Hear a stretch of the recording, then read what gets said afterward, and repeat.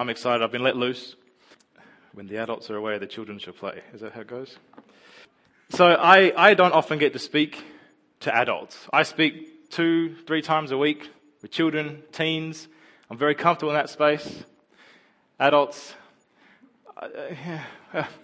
Anyway, look, it's great. I do enjoy it. And I have to keep reminding myself that you guys are just big kids. And everything will be fine. So, today's passage in the Meet Jesus series is a little bit out of chronological order, but we're okay with that. Last week, Jason was up here and talking about Jesus and rivers of living water and relationship with the Holy Spirit, and he was speaking from John chapter 7 towards the end, sort of verse 38 there around. If you missed it, I encourage you to go and check it out on YouTube, our New Life Church Fremantle, or on our Spotify podcast. It's also up there as well. You may not know we have that, but we do. We have a Spotify podcast. You can listen to all the teachings every week. So we're going backwards, and we're going to the start of John 1. And I thought I would do sort of a Discovery Bible study. Some of you know what that is. If you're part of a D1 group, you know what that is. You know how that functions. We've talked about it from up here before. And I'm just going to say this outright. I'm not doing it properly. I'm not going to stick strictly to how it's supposed to be done because that's not my goal, but I am using it as a structure. And we're going to go through this passage and we're going to answer these 4 questions. What do I learn about Jesus? What do I learn about people? What can I obey, or how can this passage impact how I live? And who am I going to share this with this week? Okay? So these are questions you can ask yourself anytime you're reading the Bible. Just take a little chunk and go, okay, here's 4 questions. Simple way for me to study the Bible. My wife Lauren and I, we were talking about this earlier this week, how important it is to talk out and live out the revelation that you receive. Sharing it with one another, this question of who am I going to share this with, sharing it with one another is one of the ways that the Christian body builds up each other. It's that iron sharpens iron. And actually we were talking about this at youth on Friday night. In one of the small groups was discussing what do we come to church for? And part of it is this sort of iron sharpens iron. You have a perspective on a passage. I have a different one. And are they wrong? Are they right? How does that all work? And you sort of draw closer to Jesus in the middle of all that. So let's start with question 1. What do we learn about Jesus? Well, in verse 1, we learn that the institutional opposition to Jesus had grown so much that the Jewish leaders were gathering to plot how to kill Jesus. The question I have here is this special knowledge from Holy Spirit? Or is this just general information that everybody knows? We're after Jesus. If you see him, we're going to kill him. Which would be a fair enough reason to stay away from Jerusalem. Now, normally in a DBS model, you would just sit with that. You wouldn't draw in any extra information and then you'd sort of move on. But I am going to draw in a couple of things. So, Judea and Galilee. So, he starts in Galilee. He won't go down to Jerusalem. We're in Judea. They are regions. Okay, I don't know if you can, I'll try and get out of people's way. You've got Galilee at the top there. You've got Judea down here. Jerusalem is here. And we're not clear where he is up there somewhere. But they're about 150 kilometers away from each other. Okay? It might be a bit closer if you start to the north of Judea and do the south of Galilee, but 150 is a good sort of generalization for any sort of distance between the two. And depending on the speed of your walk, it could take you 6 or 7 days, all the way up to 2.5 weeks. If you've got children, it might be longer. It would be longer with my children. This is a circle on a map of Perth. The red dot, believe it or not, is us. If you zoom in, all the way in, it's this building right here where we are today. That is a 150 kilometre radius. And you'll see at the bottom, the easiest landmark is the bottom here, Bunbury. It just exceeds beyond Bunbury. So imagine, put yourself in this position. The Lord Mayor of Bunbury wants your death. He's not a Lord Mayor, is he? He's Perth. It's the Mayor of Bunbury, whatever. But the local government of Bunbury is plotting your death. You'd probably stay away as well. In verse 6, Jesus says, now is not the right time for me to go, meaning to go to Jerusalem. Except the context is the Festival of Shelters. Jason talked about this last week. Every man was expected to go to the Festival of Shelters and present themselves at the temple. And Jesus says it's not the right time. So that could be a little bit confusing. Like he's supposed to go, but he's not going to go. However, in a couple of the Gospels, including John, Jerusalem means more than just the city. Jerusalem is the storm center of the Messiah's ministry, where he vindicates, this is a quote from a man called R.V.G. Tasker, where he vindicates his claims before consummating his work by suffering outside its walls. Jerusalem is the end goal. I think if you go and read Mark, I think it's Mark, I should have checked, but I didn't. I think if you read Mark, Jesus is constantly on his way to Jerusalem. It says that while Jesus was on his way to Jerusalem, even though he's pinging all over the map, if you actually plot it out. The reason is Mark is telling you everything, his entire ministry, everything is moving towards Jerusalem, moving towards the cross. And that's what he's getting to. And that's what Jesus is talking about here. Jerusalem, when he says it's not my time to go down, he's not meaning to go to the city, he's talking about going to his death. Because we actually see in a few verses later, once you go to sort of verse 11 through 13, 14, Jesus does go down. He follows in secret and stays in private. I was up here last May and I was talking about John the Baptist from John chapter 1. And back then I spoke about how John was confident in who he was and who he wasn't. He trusted in God's plan for him and chose obedience to God rather than people. Some of you will remember that, some of you won't. That's fine. Go back and listen to it. Podcast. Here we see Jesus doing the same thing. He knows who he is. He knows his part in God's perfect plan. And he moves according to the Father's timing and not the whims of fickle people. He says, it's not my time to go. So, what do we learn about Jesus? That he's someone who moves and acts according to God's plan. He understands that he is serving the Father's plan and he won't be swayed by those around him, whether they are well-intentioned or not. And he's hated by the world because he calls them out for their evil deeds. Question 2. What do we learn about people? So in this passage, there are two groups of people we can identify. The Jewish leaders and Jesus' brothers. The Jewish leaders get a one-sentence statement telling us they're plotting Jesus' death. That's it. There isn't necessarily a lot to go on or glean from this particular verse. We don't get any justification, just that this is the course of action that they've adopted. Now, if you want to dig a bit deeper and look at some context and see what led up to that, you go backwards a little bit and you go into John chapter 6. You'll find that Jesus fed a minimum of 5,000 people with a very small amount of food. It's like a degustation meal. He won the hearts of people.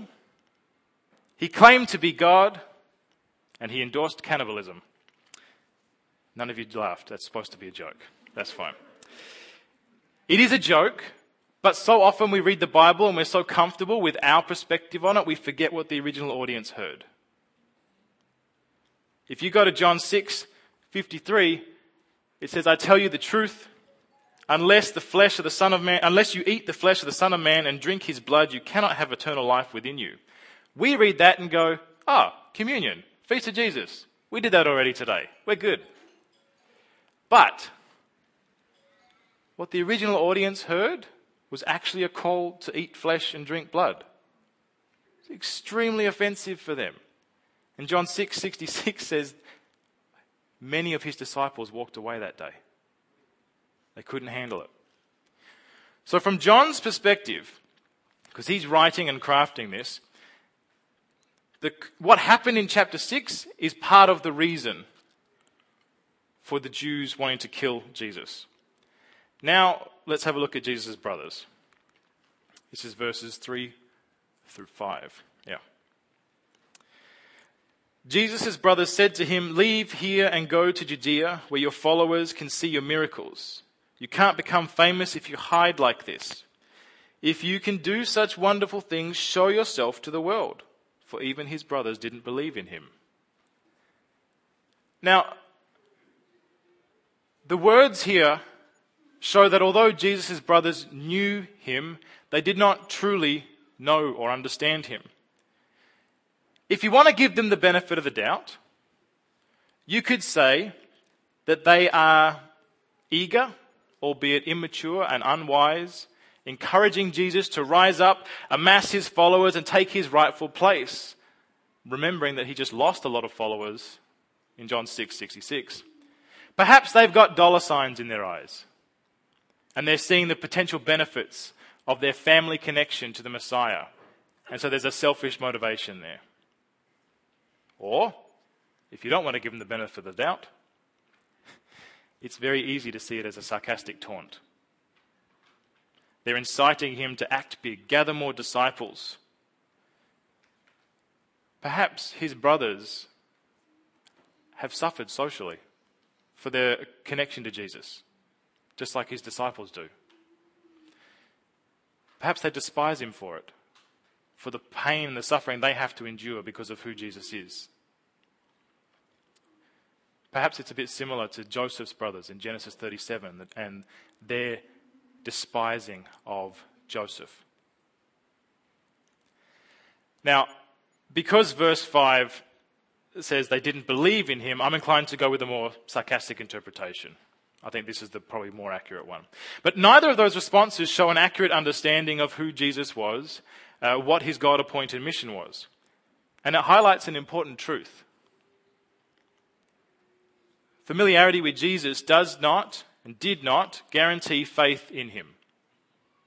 This is a quote from a man called Dr. Constable. And I encourage you, if you're doing Bible study and you want a commentary, go and look up Dr. Constable. He's done, I don't know how he managed this, he has written extensive commentaries on every book of the Bible. He's still alive. And it's free. It's all free. It's Sonic Light, if you want to go and look it up. Anyway. Another way you could put this is that familiarity doesn't guarantee relationship. And this is a confronting reality.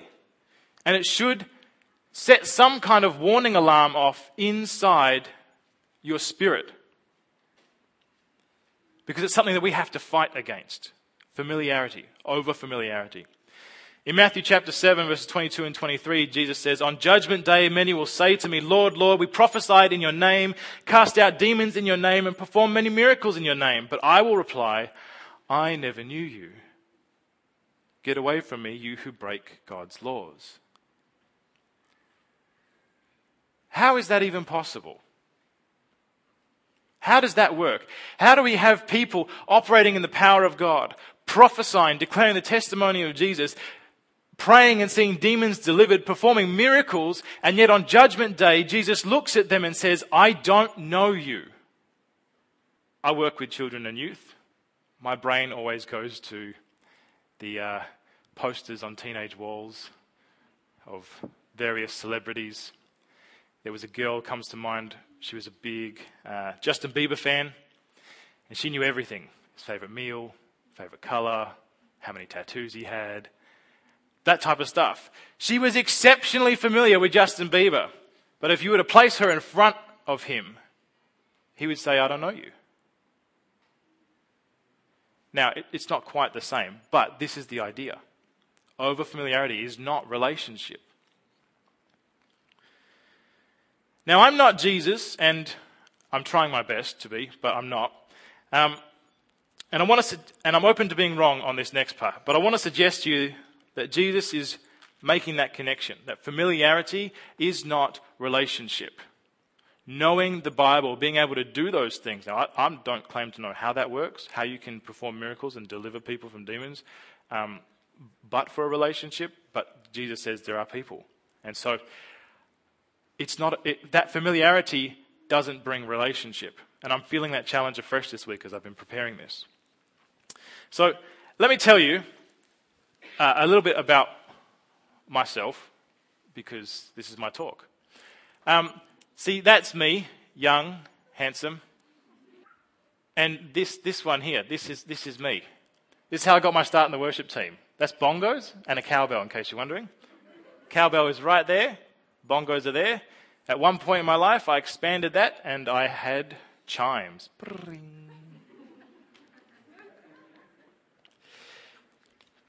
Many of you know me, you know my family, and perhaps in general terms, you might know parts of our stories.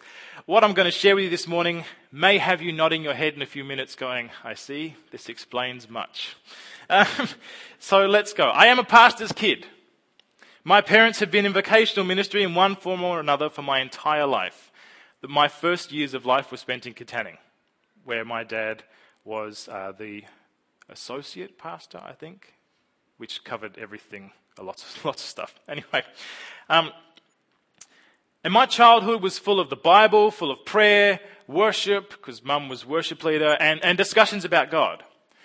It was inescapable. All my grandparents are Christian too, and they're all still alive for the moment.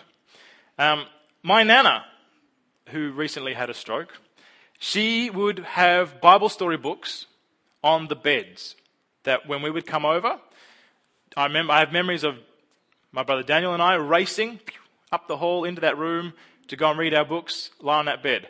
My one, the one that was always on my bed, was Elijah and the Fiery Chariot, and I very much enjoyed that story. My other grandparents, whenever we went to have a sleepover at their place, over breakfast, we would always do Every Day with Jesus. Some of you know what that is? Give me a nod. The Every Day with Jesus booklets. Yes. My Daily Bread, that kind of stuff. And that was just life. I was also the kind of kid that would read Bible trivia books for fun. Shiloh's nodding. The Bible is full of fascinating facts and all kinds of interesting things, and I can probably tell you lots of things about the Bible.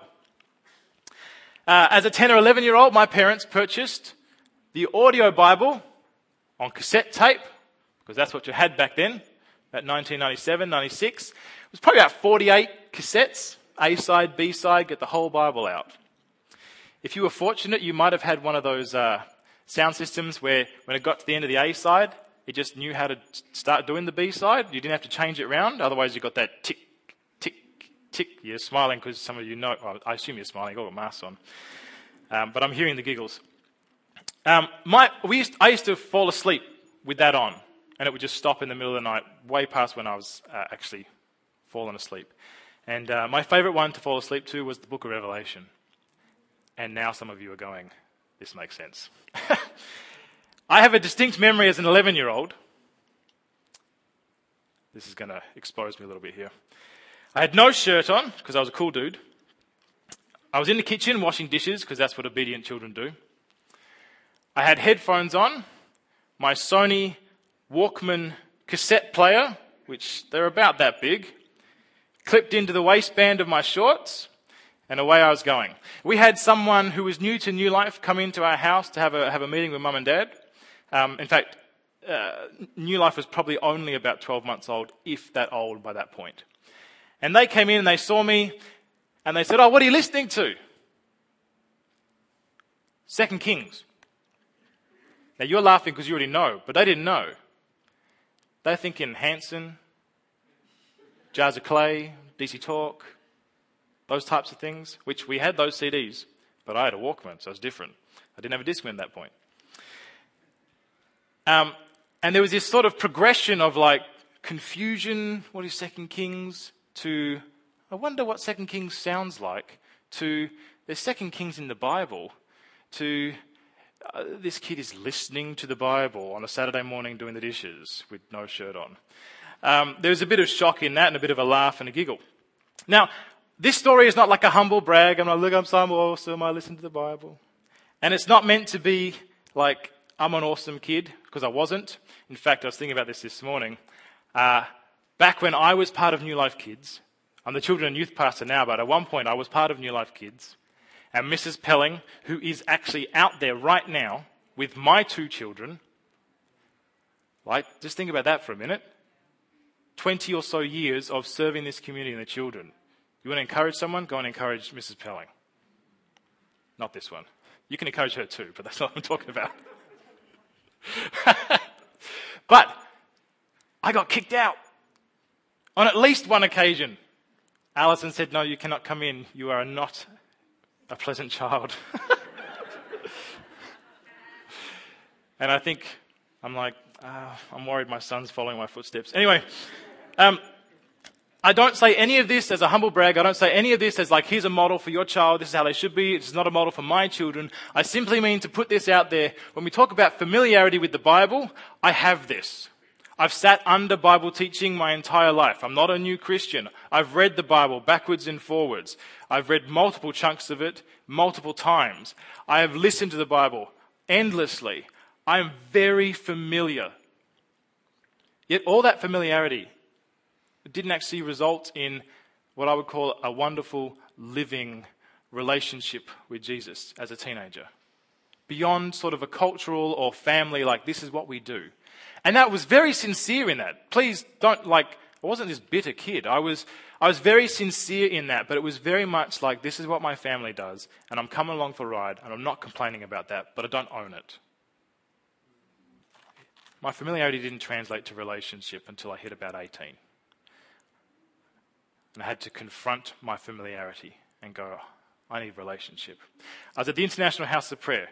I'm there, I'm spending 6 hours a day in the prayer room with nothing but a Bible, a journal, and a couple of books. 2 in particular. I had After God's Own Heart by Mike Bickle and Pleasures Evermore by Sam Storms. Great reads if you want to. And during the early days there, I had some great encounters with God, some nights of just weeping, feeling his pleasure and his delight, feeling him challenge me on stuff, on areas of sin or things that need to be submitted. And it was awesome. By the end of about month 2 of this, the shine starts to come off a little bit. It becomes, and it does, this is life. The shine comes off lots of things quickly. And so I began to sort of sit in the teachings and go, I know this already. I began to read the Bible going, I've read this before. Can I skip it? And evidently I wasn't the only one who was experiencing that. Because the director of the program, Stuart Greaves, who's a man who I have a great deal of respect for, came in one night, cancelled the class we were supposed to have, sat down and said, we're going to talk about this. Now I don't remember everything that was said that night.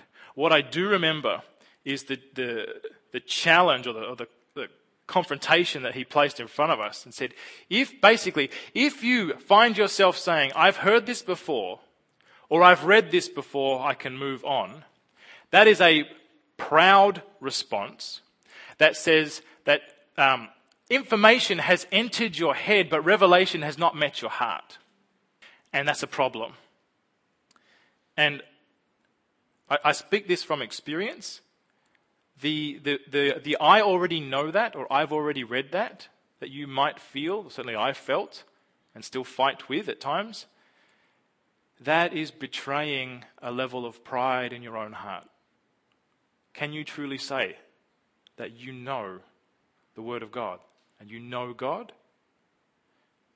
Do you realize if you know God, you are bigger than God?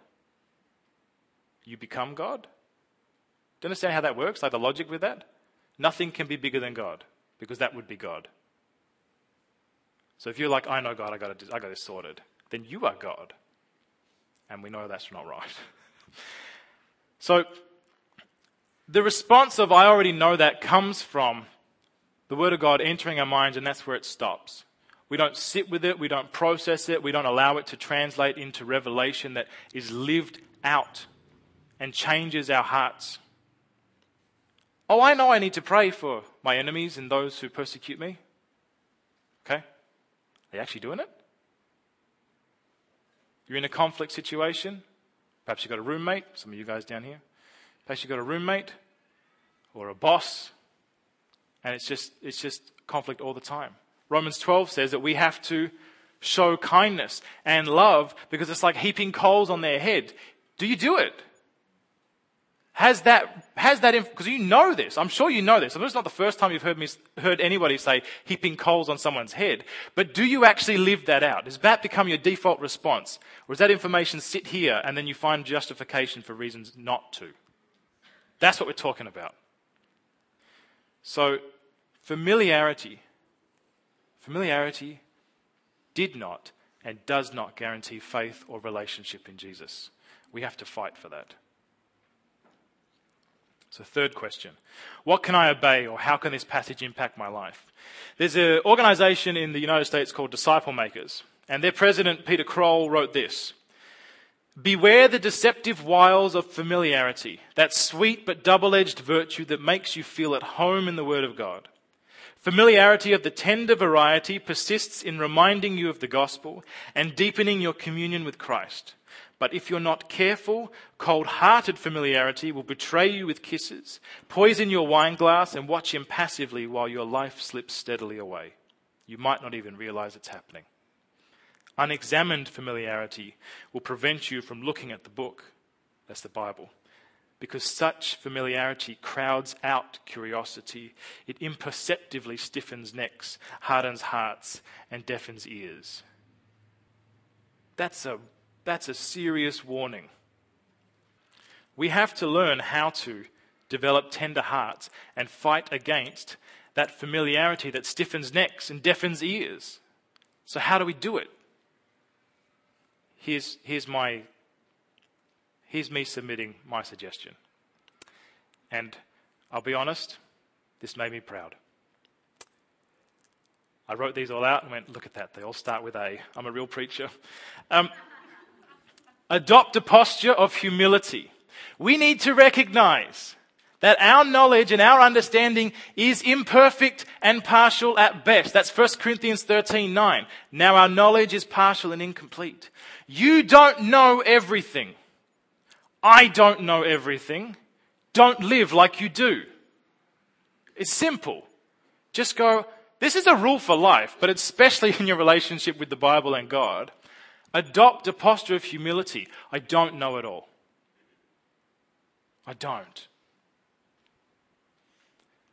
Number 2, arrest I already know that thinking. Having the thought, I already know that, isn't necessarily a problem. It's an alert that some careful consideration needs to be taken. Don't beat yourself up about it, all right? Instead, go, thank you, God, for alerting me to where there is pride in my heart. Help me to choose humility here. It's an opportunity for you to grow. I remember listening to Justin Rizzo. He was a worship leader at the International House of Prayer. He talked about when he's leading worship. Now, I'm making up the number here because I don't remember the exact quote, but the point is it's a lot. When he's leading worship, he might find that in a 2-hour window of time, his brain is distracted 1,000 times. And he used to feel so bad about that. Like, why can't my heart be captured by the beauty of Jesus? And sometimes it is. But why can't my heart just be so captured by the beauty of Jesus that my focus is on Him and Him alone the whole time? Isn't that wonderful to stand before the throne room of God and worship the Lamb? Shouldn't that be enough? But he began to realize, actually, 1,000 distractions is 1,000 opportunities for me to say yes to Jesus again. There's nothing wrong with that. And he would just say, yes, Jesus, I choose you now. That thing that has come and brought distraction, I'm going to choose you. I'm going to choose you. And so what we have to do with I already know that thinking is go, oh, that's an alert. No, Jesus, help me. Because it's an opportunity for you to discover Jesus in a new way. See, if you truly believe that the Word of God is living and active and sharper than a double-edged sword, then it can cut through the familiarity of your heart with renewed truth and revelation. But if you don't arrest the thought, you don't give yourself that opportunity. The third one is this. Ask Holy Spirit for revelation. It's really that simple. Ask Holy Spirit for revelation, new or renewed. John Piper says, I pray Psalm 119:18 each time I go to the Bible. Open my eyes that I may behold wonders in your law. I think that the point of that prayer is that there are wonders everywhere in the law, in the Bible, in the instruction of God. And the psalmist is aware that he doesn't often feel or see wonderful things as wonderful. So he asks for it. It's the same for us. Our minds and our spirits get dull, and so we say, Holy Spirit, breathe life into me. Create the habit of opening your Bible, and before you start reading any word, just go, Holy Spirit, breathe revelation to me this morning, or whenever it is you read. Maybe it's before bed, whatever. Go, God, I want to see wonders in your law. I choose to believe that it's beautiful and glorious, and I want it. So make me come alive. So we adopt a posture of humility. We want to arrest, I already know that thinking. We want to ask Holy Spirit for revelation. And as the worship team make their way up, let's just do the last question here. Who are you going to share this with? Oh, I don't have it. Who are you going to share this with this week? You see, expression deepens impression. It's a phrase that we use a lot around here because it's true. Telling someone on Tuesday or Wednesday this week about those 3 A's. Have you already forgotten them? They're right there. Helps it to go deeper into your spirit, into your mind. It means it's either been marinating for a few days and it's still just sitting there in your spirit and you're just like, oh, and I tell someone, it just wants to come out. Or you've got to think and sort of draw back and go, what was that thing again? That's right, I remember now.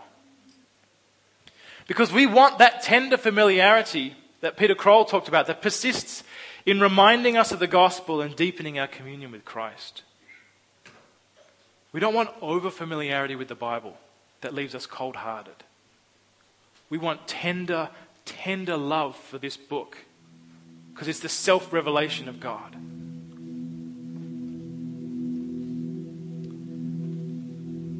So perhaps the Holy Spirit's been highlighting something to you this morning. Just take a moment to do some business. Maybe you got to confess the attitude of your own heart that says, I already know this. Maybe you need to ask for forgiveness and renewed revelation. Or maybe this morning you're like, I'm not over familiar with the Bible. But God's invitation to you is to learn to love it.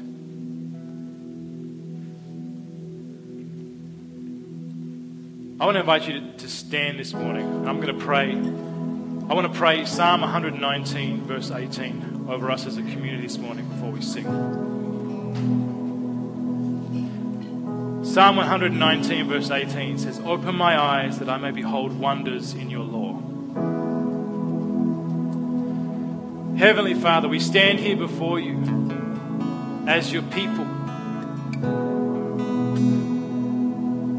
And we're asking for wisdom and revelation again. God, as we draw near to you, as we go into your word, we ask that you would open our eyes, that we would behold the wonders of your words.